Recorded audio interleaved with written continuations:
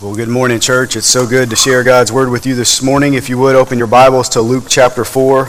Luke chapter 4. If you're joining with us on campus and you do not have a copy of God's Word, I would encourage you to look underneath the seat in front of you or underneath the seat that you're sitting in. There should be a blue Bible there. I would encourage you to take that Bible, open up to page 952. 952, and as always, the words of God, the scripture will be on the screens behind me. We are going to continue our series through this Christmas season called Advent. The word Advent really describes an anticipation or arrival of something or someone, and we know according to the gospel that this Advent season is really all about Jesus Christ, God's one and only Son.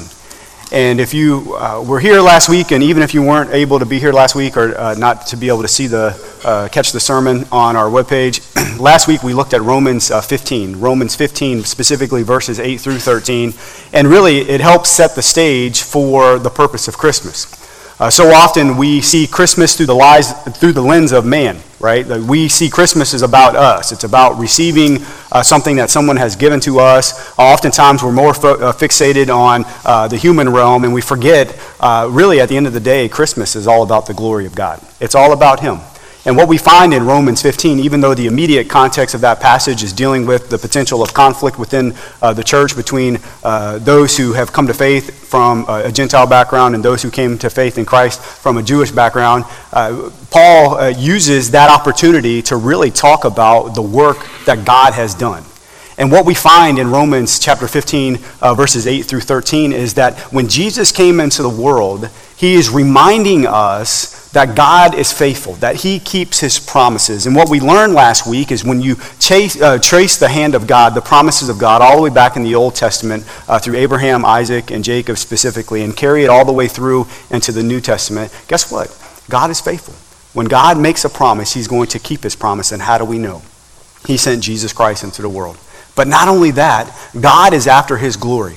In other words, there is none like Him. There is none like God. And God deserves all praise and worship, but not just from the Jewish perspective. But God deserves glory and honor from all nations, all people, all tribes, all tongues. And God's mission goes to the Gentiles. You and I would be a part of that Gentile demographic. That those who did not grow up in Jewish ancestry, God's glory has been shown to us. And how has God done it? Well, according to Romans 15, He has done it by showing His mercy. His mercy. That though the Gentiles were not a part of God's covenant people in the Old Testament, in Christ and only in Christ can we be a part of the covenants that were given to God's people in the Old Testament. And even more so, we are part of the new covenant where Jesus Christ, His shed blood on the cross, has declared once and for all that it is finished. That there's absolutely nothing we can do that needs to be done in order to be right with God. It comes through the finished work of Jesus Christ. And that wall of hostility that was once there between us and God has been removed. And not only that wall of hostility that used to be between the Jews and the Gentiles now has been removed because of the work of Christ. And not only that, Jesus comes to give hope. Hope. So much so that Paul says in Romans 15, verse 13, that he comes to give us abounding hope, overflowing hope. Hope in the midst of all things so that we can experience all joy and that we can have peace. And so when we think about Christmas, when we think about Advent, first and foremost, we start from God's perspective. That everything about the Christmas story points us to Him, primarily the finished work of Christ. But it's on that we begin to ask the question, if Jesus coming to the world brings hope, how does He bring hope? Or better yet, maybe the question is, to whom does He bring hope to? And we find ourselves this morning in Luke chapter 4. Now, to set the stage to Luke chapter 4 for just a moment, this would have been very early on in Jesus' earthly ministry. Luke, who wrote this account, is a Gentile, so that's a big thing to know, that he was not part of that Jewish lineage, if you will, that Jewish ancestry, but he comes to faith in Christ. He's a physician, so he's a doctor, so he has different details that he writes about. You know, when you go to a doctor, you want more details than oftentimes you get sometimes, right? Well, Luke gives us details in his account that other gospel writers don't give.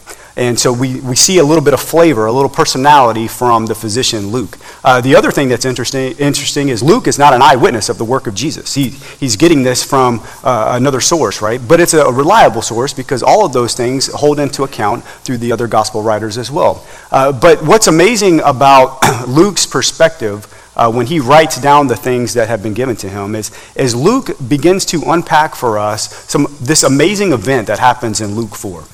Now, up until this point, Jesus has been baptized by John the Baptist. Right after his baptism, God says, "This is my son who I'm well pleased," which is a massive statement, right? That there teaches us about our identity in Christ. If God is pleased with his son, then you and I, as we stand in Christ, guess what?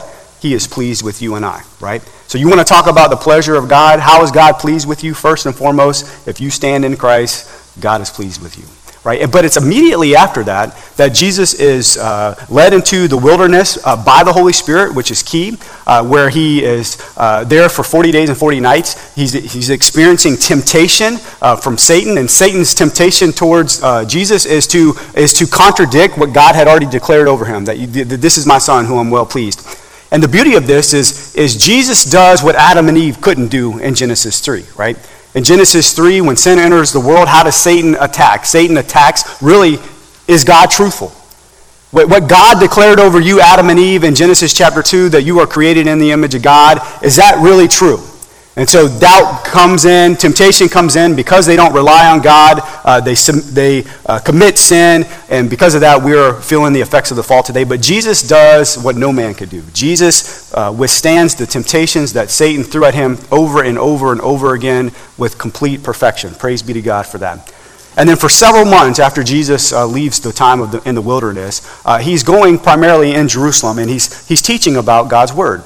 And he's performing miracles. Well, shortly after that, he begins to work his way back to his hometown being that of Nazareth. And that's where we pick up the story this morning in Luke chapter 4. So we're going to read the passage. It's a long passage. It's verses 16 through 30, and then we'll begin to unpack it. But before we do, let us pray and ask the Lord to give us an amazing perspective based on his truth today. Lord, we come to you this morning asking the Holy Spirit of God to reveal your truths to us. Lord, asking the Spirit of God to hold our attention this morning. We have come here today, some of us distracted, discouraged, depleted in many ways, and we ask that the Holy Spirit of God would go before us. Lord, let us hear the power of your word, and Lord, through the Holy Spirit of God, let us respond in faith towards you. In Jesus' name we pray. Amen. Amen. So Luke writes, beginning in verse 16, and again, we're going to read it through so you can understand what's happening. The scripture says, "And he there is Jesus, came to Nazareth where he had been brought up, and as was his custom, he went to the synagogue on the Sabbath day, and he stood up to read. And the scroll of the prophet Isaiah was given to him, and he unrolled the scroll and found the place where it was written, 'The Spirit of the Lord is upon me, because he has anointed me to proclaim good news to the poor. He has sent me to proclaim liberty to the captives, and recovering of sight to the blind, to set at liberty those who are oppressed, to proclaim the year of the Lord's favor.' And he rolled up the scroll and gave it back to the attendant and sat down. And the eyes of all in the synagogue were fixed on him. And he began to say to them, 'Today the scripture has been fulfilled in your hearing.' And all spoke well of him and marveled at the gracious words that were coming from his mouth. And they said, 'Is not this Joseph's son?' And he said to them, 'Doubtless you will quote to me this proverb, Physician, heal yourself. What we have heard you did at Capernaum, do here in your hometown as well.' And he said, 'Truly I say to you, no prophet is acceptable in his hometown. But in truth I tell you, there were many widows in Israel in the days of Elijah, when the heavens were shut up 3 years and 6 months, and great famine came over all the land. And Elijah was sent to none of them, but only to Zarephath in the land of Sidon, to a woman who was a widow. And there were many lepers in Israel in the time of the prophet Elijah, and none of them was cleansed, but only Naaman the Syrian. When they heard these things, all in the synagogue were filled with wrath, and they rose up and drove him out of town and brought him to the brow of the hill on which their town was built, so that they could throw him down the cliff. But passing through their midst, he went away." So this verse 16 starts off telling us that Jesus is back in his hometown. He's in Nazareth, and he does what is accustomed to him. Right? He does what he consistently does. What does he do? He goes to the synagogue. Now, we have to understand the synagogue for just a moment. The temple was in Jerusalem. However, most towns had a synagogue, many synagogues, if you will. This would have been a large gathering place, and what would happen in these large gathering places is someone would read from God's word. They would also pray, but after they read through God's word, normally they would start with Deuteronomy chapter 6, which is the Shema, and then they would pray, and then they would read another part of Scripture, specifically the prophets, and then whoever read from God's word, the scroll, they would sit down and they would begin to explain what had been read. And so in this particular case, Jesus is in the synagogue, and he's getting ready to teach. And the other part that's interesting is most often they would gather roughly 3 times a week, Monday, Thursday, and the Sabbath, Saturday. So on this particular case, Jesus is there on that particular Saturday, and he is kind of what you would call the guest teacher for the day, right? And he is given the scroll. He opens up to Isaiah 61. Now, to set the context of Isaiah 61, this would have been roughly 700 years before the birth of Jesus Christ. And God had spoken to the prophet Isaiah during a time in which in Israel's history, it wasn't good, right? At the time, God's people were living in rebellion. They were sinning against the Lord. And because of that rebellion against the Lord, God's hand of judgment or discipline had been put on them. They're experiencing tremendous suffering. But even in the midst of all that, God shows himself faithful. He shows himself merciful. He shows himself gracious by raising up the prophet Isaiah to remind them that hope is coming. But what happens from the closing of the Old Testament to the beginning of the New Testament is you had a little over 400 years of silence where God has not spoken, right? And so you have people who are they're looking forward to the arrival of the Messiah. They're longing for the Messiah to come. And so on this particular day, Jesus gets the scroll and he begins to read from Isaiah 61. And what we find in this particular passage is who Jesus came to bring hope to. How is it that Jesus brings hope, and to whom does he bring hope to? And that's what we're going to find in our passage this morning, and I pray that it speaks to you this morning. First, Jesus comes to those who have nothing to offer. He comes to those who have nothing to offer. He begins in verse 18, "The Spirit of the Lord is upon me because he has anointed me to proclaim good news to the poor." So Jesus Christ, God's one and only Son, the Messiah, is sent to the world. The Scripture says that he is being led by the power of the Holy Spirit, right? The same Spirit of God who led him into the wilderness, who protected him and provided for him, is the same Spirit of God that is anointing him on this very day as he shares God's word before those who are there in the synagogue. And the Scripture says that he came to proclaim, he came to evangelize, that's the word there, evangelize the good news. But notice who he's evangelizing the good news to. He's evangelizing the good news to who? The poor. Now we need to understand that the word poor here is not so much in reference to those who are economically poor. It could include that for sure, but he's talking about those who are spiritually poor, those who are bankrupt apart from the work of Christ, right? And that's important. And Jesus speaks of this on the Sermon on the Mount. When you go to Matthew chapter 3, Jesus says, "Blessed are the poor in spirit, for theirs is the kingdom of heaven." So again, the poor in spirit are those who are spiritually bankrupt, those who have nothing to offer. And here's the beauty, that in Christ, he reverses the situation. He takes the spiritually bankrupt and he makes them spiritually rich. And so when Jesus comes onto the scene, the way that he brings hope into the world is by providing spiritual richness to those who are spiritually poor. He does what we cannot do. And the way that we receive that is humility. Right? Now that's important. Because I think Jesus' words were not only to those who did not know him, but I think he's reminding us today that the same promises that he gives to those who that need him are the same promises that he gives to those who already know him. In other words, you and I, we can live lives forgetting that we were once what? Spiritually poor, right? In fact, when you look at Revelation chapter 3, when John is writing to the church in Laodicea, that's exactly what he's addressing. In Revelation 3, verse 17, the Scripture says, "For you say, I am rich, I have prospered, and I need nothing, not realizing that you are wretched, pitiable, poor, blind, and naked. And so when we think about Christmas, when we think about this Advent season, when we think about Jesus coming into this world to give hope to those who are spiritually poor, we need to be reminded that we need Jesus every single day, right? Because if we're not careful, guess what? We are going to depend on the things of this world. I mean, think about this for a minute. Many of us, we live in a full home, a full garage full of stuff, closets full of stuff. Some have bank accounts full of money, maybe not as much as you want, right? And yet, we're empty. Why? Because we're going to the things of the world instead of going to the one who actually makes us rich. And how much more true is that of those who do not know the Lord, right? If we're not careful, sometimes we'll envy the people in the world because of all the stuff they have, but we forget what? That apart from Christ, they are extremely, extremely empty.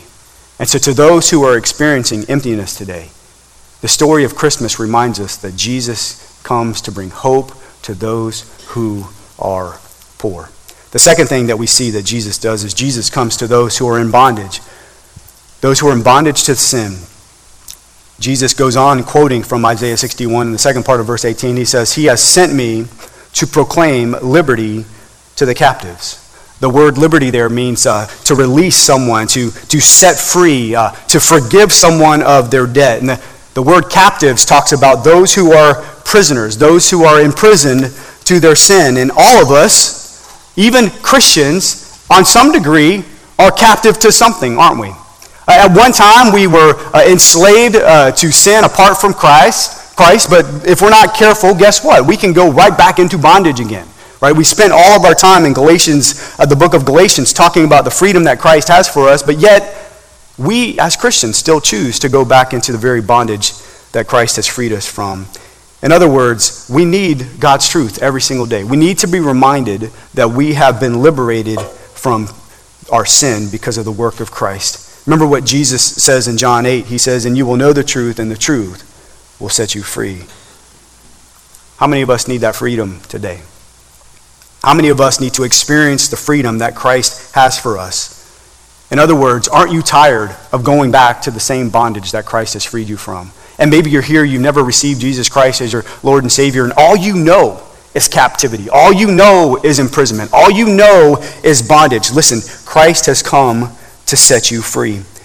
Jesus says in verse 36 of John 8, "So if the Son sets you free, you will be free indeed." So Jesus came to deliver us from the penalty of sin, the power of sin, and one glorious day, the very presence of sin. How is that so? Colossians 1 tells us that he, and what I love about the word he there is it's not talking about Jesus right here. It's talking about God the Father, right? That's important. He, God the Father, has delivered us from the dominion of darkness and transferred us to the kingdom of his beloved Son, in whom, in other words, in Christ, we have redemption.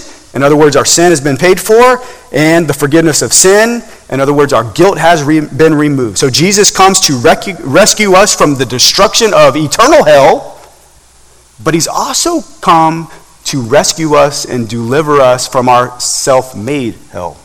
What do I mean by that? Think about eternal hell for just a minute. In Christ, we will never experience that punishment, that judgment. But those who are part of Christ, that's all you're going to receive. You're going to receive eternal damnation in hell, separated from God, your Creator, for eternity, right? But for the follower of Christ, guess what? God in Christ has come to set us free from our self-made hell. Now, how does that work in the Christian's life? How many of us know that we've been forgiven, know that our guilt has been forgiven, that we've been covered by the grace of God, but yet we still live in the bondage of the past? We still live thinking that there's something I have to do to prove myself worthy to God, that somehow his finished work on the cross wasn't enough, or maybe it was enough at one time, but we go back to that captivity again. Maybe for some of us, it's not that. Maybe for some of us, we go back to the same sin that entraps us time and time again. And so, if you will, we're not living free. We're living captive to the very thing that Christ has set us free from. And so when we think about Christmas, we are reminded that Jesus comes to bring hope to the captive. Do you feel captive today?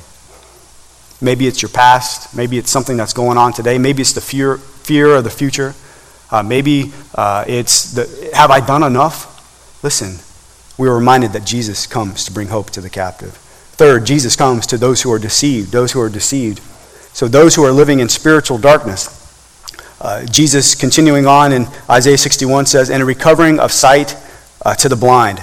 And so that word blind is talking about those who are deceived. And the number one source of deception comes from who? It comes from Satan himself. That's why Paul writes in 2 Corinthians 4:4, the God of this world, talking about Satan, has blinded the minds of the unbelievers to keep them from seeing the light of the gospel of the glory of Christ, who is the image of God, right? So we know we live in a time of great deception, right? We see it all around. But praise be to God, that's not the end of the story. Jesus came to open the eyes of the blind. He came to give sight to those who are deceived. Jesus says in John 8:12, again, Jesus spoke to them saying, I am the light of the world. Whoever follows me will not walk in darkness, but will have the light of light. Jesus comes to light up our darkness with his amazing grace. Those who were once spiritually blind, those who were walking in deception, now have light of life because of Christ. Listen, everywhere around us, we see people who are living in deception. People in our schools, people in our workplaces. Yes, it hurts to say this, but people in our own homes. Walking in deception, walking in darkness. And yet, Christ has come to free them from their deception. But not only that, think about it from a Christian perspective. Is it true that you and I can be deceived today?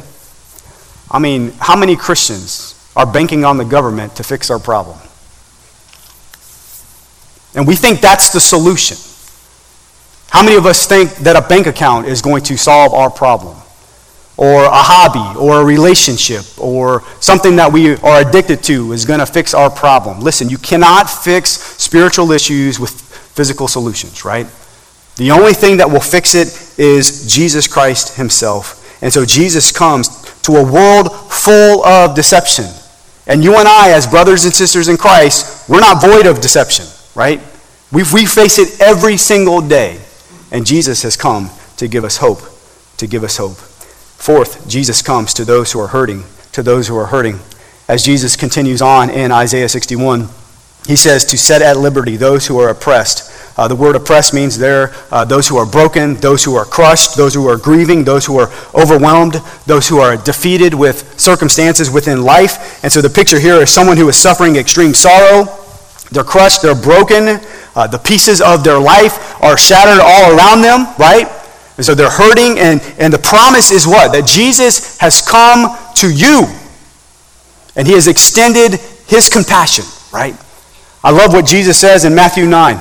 And Jesus went throughout all the cities and villages, teaching in the synagogues and proclaiming the gospel of the kingdom and healing every disease and every affliction. And when he saw the crowds, that means that in the midst of a vast number of people, Jesus sees you. He locks eyes on you, and he sees your hurt. He sees your brokenness. He sees where you're discouraged. And what does he do? With great eyes of compassion, the scripture says that he comes because they are harassed and helpless like sheep without a shepherd. So in the midst of your brokenness, my brokenness, with great compassion, Jesus enters our places of hurt. That's what Jesus chooses to do. You want to talk about hope in the world, but not just hope in the world, hope in your life, is the very fact that Jesus shows great compassion to those who are knocked down, to those who have absolutely nowhere else to turn. Jesus says, I'm with you. I am with you. Jesus acts on our behalf. He is the advocate and the healer that all of us need. To those who are hurting because of their sin, to those who are hurting because of the effects of someone else's sin in your life, to those who are experiencing rejection, abuse, disappointment, betrayal, grief, isolation, and anything else, Jesus has come to bind up your wounds. The psalmist writes in Psalm 147, he heals the brokenhearted and binds up their wounds. I love the phrase there, binds up their wounds. It means to wrap something tightly. Again, the broken pieces of our life, because of the grace of God, are beginning to be formed back together again. And he wraps it up tightly with what? His loving compassion. Jesus comes to bring hope to those who are hurting. And then fifth, Jesus comes to reveal God's grace. Reveal God's grace. As Jesus continues to read through Isaiah 61, or quote from Isaiah 61, he talks about how he has come to reveal God's grace. Now, again, consider all that Jesus comes to reverse. He comes to reverse our status. We're no longer spiritually poor, but spiritually rich. No longer a slave to sin, but spiritually free. No longer spiritually blind, but living in the light of his truth. No longer crushed by our hurts, but even in the midst of our hurts, we're comforted by him. right? What amazing grace. And this is what Jesus says in verse 19. He says, he came to proclaim the year of the Lord's favor. That phrase there, the year of the Lord's favor, brings us back to the Old Testament again. It's the year of Jubilee. We see this in Leviticus 25. The year of Jubilee came every 50 years, right? Every 50 years, you had kind of like that divine reset button, if you will. So if you owed a debt that you couldn't pay, you would have to lease your land off. You have to give your land off for a period of time, and what your land produced would go to pay back your debt. Well, on year 50, guess what? Your debt was erased. If you were a servant or a slave in someone's home, guess what happened on the year of Jubilee? You were set free. You were able to go back to your family. And so this is great gospel news that the year of Jubilee is here. The era of God's grace is here. It's a picture of God's amazing story of salvation, that salvation is here. Your debt can be paid for. Right? You can be in a place where you're no longer living enslaved to your sin, living in darkness. I have come to give grace to you. But this is what's amazing about where Jesus stops. Jesus stops here with the era of grace. This time of grace, the year of grace. Well, if you go back to Isaiah 61, that's not where the prophet Isaiah stops. Look at Isaiah 61, verse 2. The scripture says, to proclaim the year of the Lord's favor. So that's what Jesus quoted. But Isaiah continues, and the day of vengeance of our God. The day of vengeance is yet to come, right? That's speaking of the final judgment. That's talking about when Jesus comes again, his second coming. And what he's going to do is he's going to judge the world, right? But remember, Jesus is talking to the group that gathered there in the synagogue, and he's telling them not about the vengeance of God to come. He's talking about the fact that grace is here, right? Grace is here. What happens next? Verse 20 and 21 of Luke chapter 4, the scripture says, and he rolled up the scroll and gave it back to the attendant and sat down, and the eyes of all in the synagogue were fixed on him, and he began to say to them, today this scripture has been fulfilled in your hearing. This is like the ultimate mic drop, right? Like for centuries, people have been talking in the synagogue, right? But there's none like Jesus, right? And Jesus says, and today within your hearing, what you have heard today has been fulfilled by me, right? Everything that I have just spoken about, everything that the prophet Isaiah spoke about 700 years ago is all pointing to me. I am the rescuer. I am the Messiah. The scripture says that they marveled, right?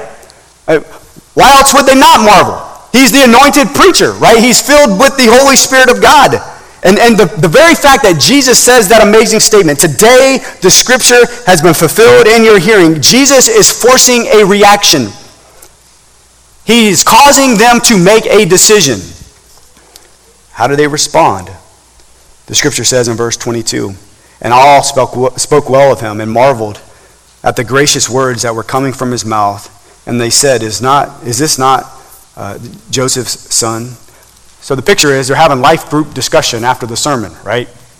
They're sitting in their life group and they're talking about the words that they just heard. The scripture says that they marveled. This doesn't mean that they believed. It just means that they were intrigued by what he said. Again, they're going to be intrigued because Jesus is filled by the Holy Spirit. They had never heard words spoken like that, right? In all their hearing of the teaching of God's word, they never heard someone speak like Jesus. So they're intrigued. It's possible that they're also skeptic as well. That question there that they say, is not this Joseph's son? It's possible that there's some skepticism there.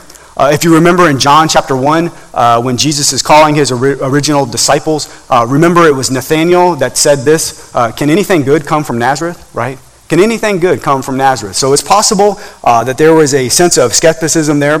The beauty is that Jesus is far more than just Joseph's son, right? Jesus is God's one and only son. And you would think at this point, the mic drop, Jesus would stop, right? Great sermon. You did well today, right? But Jesus wants to expose their heart, right? Jesus wants to get to the layer beneath the layer. He wants to expose their need for him. Remember, Jesus came to give hope, right? And so he's going to expose their heart. But how does he do this? Verse 23 and 24. And he said to them, doubtless you will quote to me this proverb, physician, heal yourself. What we have heard you did at Capernaum, do here in your hometown as well. And he said, truly I say to you, no prophet is acceptable in his hometown. So in other words, the way that Jesus exposes their heart is he says, hey, I know you're going to tell me to do what I've done in other parts of the region. You've heard about me healing, right? You've heard about me performing miracles. And that's what you're asking me to do. If you've done it there, do it to your homeboys, right? Do it to the ones that you grew up with. But remember what Jesus said in John chapter 2 at the end, before we get right to John chapter 3 with Nicodemus. Remember in John chapter 2, it closes with this phrase, that those marveled at the works of the Lord, but Jesus did not entrust himself to them because why? Because he knew their heart, right? So Jesus is getting to the heart again. And so he's saying that even if I did these miracles before you right now, it would not be enough. You would still not trust in me. You would still not receive me. Why? Because your heart is far from me. And how does he explain it? He says that just like the prophets of old were rejected, you will reject me. And he gives us two examples of when God's prophets were rejected in the Old Testament. The first one is the prophet Elijah. And we see that in verses 25 and 26. But in truth, I tell you, there were many widows in Israel in the days of Elijah, when the heavens were shut up 3 years and 6 months, and a great famine came over all the land, and Elijah was sent to none of them, but only to Zarephath and the land of Sidon, to a woman who was a widow. And this is referring to 1 Kings chapter 17. I would encourage you to read that at some point. And so again, what you have is God's people are living in rebellion, right? They're experiencing famine. It says 3.5 years of drought. Not only are God's people experiencing that, but also the neighboring territories are experiencing that as well. And God sends Elijah to his people so that they would repent and return to the Lord, but they reject the prophet. But what's amazing here is God in his grace and his mercy, he sends the prophet Elijah to where? To a widow. But not just to a widow. She's a Gentile widow, right? And Elijah speaks to her, and she's basically on her last piece of food. Right? The provisions are gone. So she is literally poor, right? She has nothing to offer. And Elijah says, trust in my Lord, trust in my God, and you will be fulfilled. And what happens? She receives the Lord, and a miracle is performed, and she has food in the midst of great famine. So it reminds us that faith came before the miracle was given, right? Then you have the prophet Elijah. Verse 27 in Luke 4, the scripture says, and there were many lepers in Israel in the time of the prophet Elijah, and none of them was cleansed, but only Naaman the Syrian. So this happens in 2 Kings chapter 5, and what you have here is you have this powerful general. He's a Syrian general, right? But he's also a Gentile. But this guy is rich, he's powerful, he's been going throughout the land, taking over territory. Again, a lot of this is a result of God's people rebelling against the Lord, and even though God raised up the prophet Elijah to speak to his people, they rejected him. But on this particular case, there's something that happens in 2 Kings chapter 5. When Naaman goes and takes over a particular territory, he also takes a young Jewish girl with him. And that young Jewish girl is going to serve as a servant along with for his wife, right? So this Jewish girl is taken as a servant to help support Naaman's wife. And so in the midst of all this power, in the midst of all these riches, you would think Naaman's doing pretty good, right? Well, Naaman has an issue. He has a disease. He has a disease called leprosy. And so here's Naaman in the midst of all the worldly goods, experiencing this disease that has brought about shame, isolation, all those different things. And that young Jewish girl says, you need to go to Elijah. You need to go and hear about my Lord, because he's the only one that's going to heal you. So Naaman goes, he hears from Elijah, and what does Elijah tell him to do? Go to the Jordan River, submerge yourself 7 times, and after the 7th time, you will be cleaned. Naaman responds in anger. Why? There's no way I'm going to stoop to that. The Jordan River is dirty. Why would I do that? I've got the greatest waters in the world right here, right amongst me. Why would I go do that? And so there's a sense of pride there. And he leaves, unhealed, right? And yet his servants remind him, no, we're telling you that the only one that can heal you, the only one that can bring hope to you and cleanse you is the God of Elijah. And guess what? He goes and does exactly what is told. And after the 7th time that he was put into the Jordan River, guess what? He comes out clean. So you see God's amazing grace. God raises up these prophets, first and foremost, to speak to his own people. His people reject them. Does God stop? No, he sends them to the Gentiles around them. And who comes to faith? Who trusts in the Lord? Who is healed? Who is given hope? It's the Gentile widow and the Gentile Syrian general. And what is the response of the people? Verse 28 and 29. When they heard these things, all the synagogue were filled with wrath, and they rose up and drove him out of the town and brought him to the brow of the hill on which their town was built, so that they could throw him down the cliff. They're angry. Why? Because they're depending on themselves, right? They're living in self-reliance, self-righteousness, and Jesus is reminding them that the same way that God's people rejected the prophets of the Old Testament, you today, right now, are rejecting me. Jesus is reminding them, if you want salvation, then you must confess that you are spiritually poor, a spiritual captive, spiritually blind, spiritually oppressed, and you have a desperate need for God's grace. And guess what? At this time, they were unwilling to do so. And under the shadow of the cross, his own people rejected him. But the beauty of the story is it doesn't stop there. Verse 30, the scripture says, but passing through their midst, he went away. So you have this mob of people that want to kill Jesus, and then Jesus does that divine Houdini, and he gets out of there, right? Reminding us that Jesus' mission isn't over yet, right? He still has work to do. Now, one day, he will be killed on a cross. But we know that he didn't stay dead. On the third day, he rose from the grave, right? And guess what? It's a reminder to us that God's mission still exists today. That he has given us the Spirit of God. He has anointed us with the Spirit of God and the Word of God to go to every person needing tremendous hope, to the poor, to the prisoner, to the blind, to the hurting, in need of grace for us to minister to them. We're still in an era of grace, but that grace won't last forever. God's day of vengeance is coming. The question is, as you sit around the people that you gather with, even hard conversations, people that don't think the way that you think or act the way that you act, in those difficult moments, even so much where there's great hatred and anger towards you and your beliefs and ultimately towards your God, it's a reminder to us, don't give up. Don't give up. Continue to minister the gospel to them. To those of us who are here who have maybe never received the Lord Jesus Christ as your Lord and Savior, what are you waiting for, right? Why do you keep rejecting Jesus? Listen, you're on borrowed time, if you will. You never know when that day of vengeance is coming. Today is the day of salvation. Paul writes, 2 Corinthians 6, for he says, in a favorable time I listened to you, in a day of salvation I have helped you. Behold, now is the favorable time. Behold, now is the day of salvation. Will you receive Jesus Christ today as your Lord and Savior? Confess that he is Lord. Repent of your sin. Trust in the finished work of Christ. For those of us who have received Christ as our Savior, have you forgotten your poverty that God has brought you from? Have you forgotten that it is him and him alone that can set you free? What prison do you continue to go back to? Have you forgotten that it is Christ and Christ alone that gives sight to the blind? Where is it that you're living in deception today? Have you forgotten that it is Christ and Christ alone that heals the wounds of the brokenhearted? Where are you going to find that healing? Are you reminded today that we live in a day of grace, but that day of grace will one day end? Let there be urgency. Let there be urgency to proclaim and to show the gracious hand of God, to remind people that there is hope in the Lord. Don't stop. Don't stop. Whatever your decision is today, I'll be up front. I'd love to pray with you. The altar will be open.